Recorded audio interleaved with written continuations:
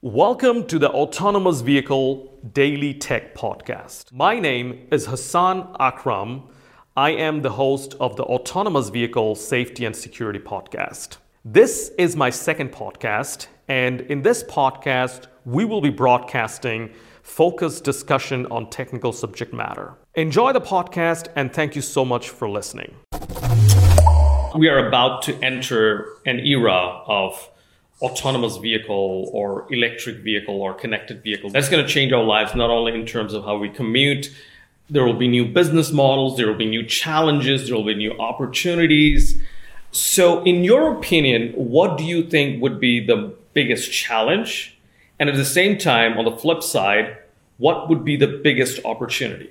A lot of public opinion now is, when's my autonomous vehicle going to turn up? I can't be bothered to drive. I want to be able to go out and maybe have a few beers and then be able to get home safely, right? But I think that's perhaps a little, that's an attitude that people take before they're asked to actually enter an autonomous vehicle. I think one of the biggest challenges is going to be winning public trust.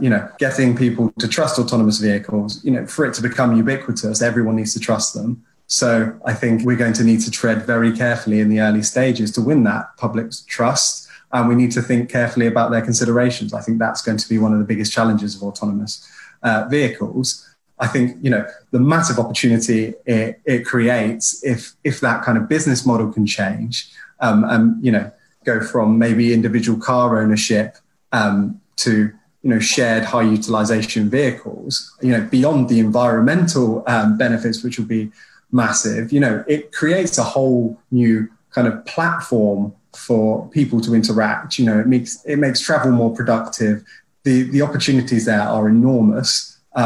It creates this huge new tech platform. I think that's, I'm sure that's what Amazon and Google and all the other tech giants see in it. I think that's what it creates, right? It's not just, don't have to drive your car anymore. It will fundamentally change how people kind of live their lives, and hopefully for the better.